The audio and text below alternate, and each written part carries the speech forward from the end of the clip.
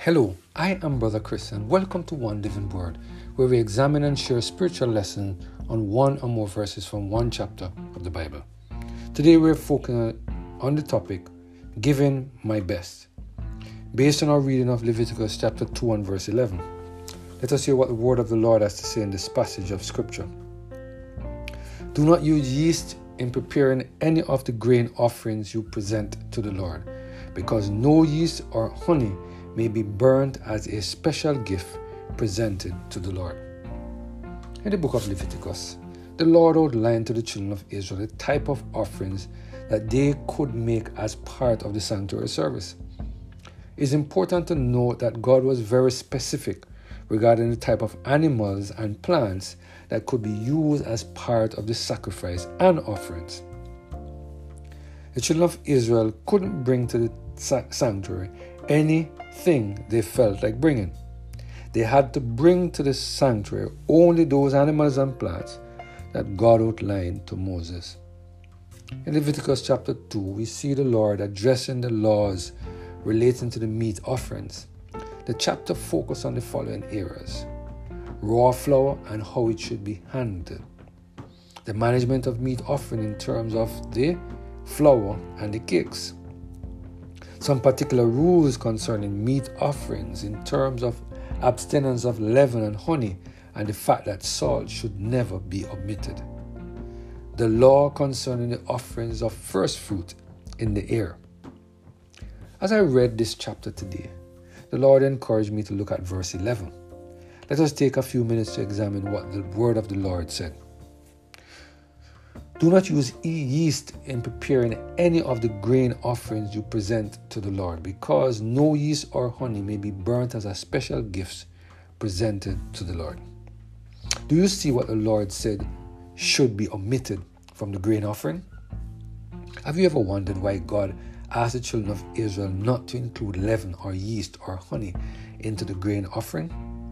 What was it about leaven, yeast, or honey that made it unsuitable for this offering? Let us take a few minutes to examine the commentary by Matthew Henry to see if it provides any answers for these questions.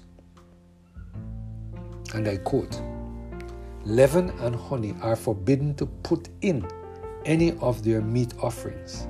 No leaven nor any honey in any offering made by fire."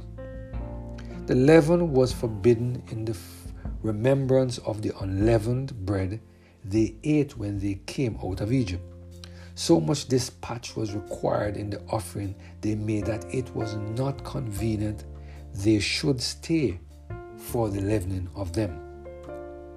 The New Testament comparing pride and hypocrisy to leaven because they swell like leaven, comparing also malice and wickedness to leaven because they sour like leaven. We are to understand and improve this as a caution to take heed of those sins which will certainly spoil the acceptableness of our spiritual sacrifices.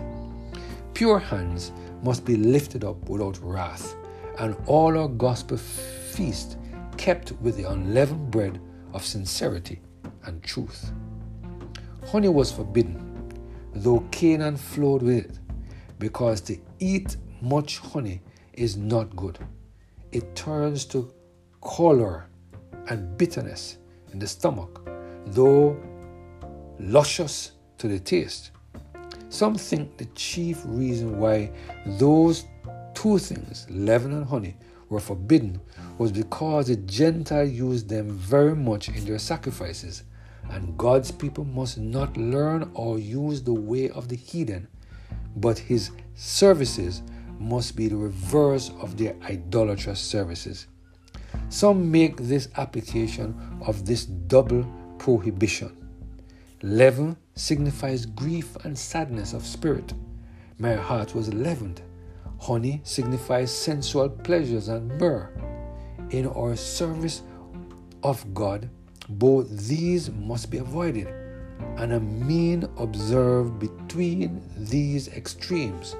For the sorrow of the world worketh death, and a love to the delight of sense is a great enemy to holy love. Today, God is reminding us through the commands that he gave to Moses that there are some things we should not include in the offerings that we bring before the Lord. In other words, there are some items that God will not accept as offering. It is my prayer that we will take some time to examine carefully the content of the message of script of this passage of scripture. We will ask God to help us to surrender every single area of our lives to the total control of the Holy Spirit, so that he can help us to bring offerings to the sanctuary that will meet his approval. Let us pray. Heavenly Father, thank you for the reminder that we must bring our best. We must give you our best. We must bring our best to the sanctuary, and our offerings must meet your approval. Thank you for the reminder, Lord, that we need to move away from those things which are not in alignment with your will.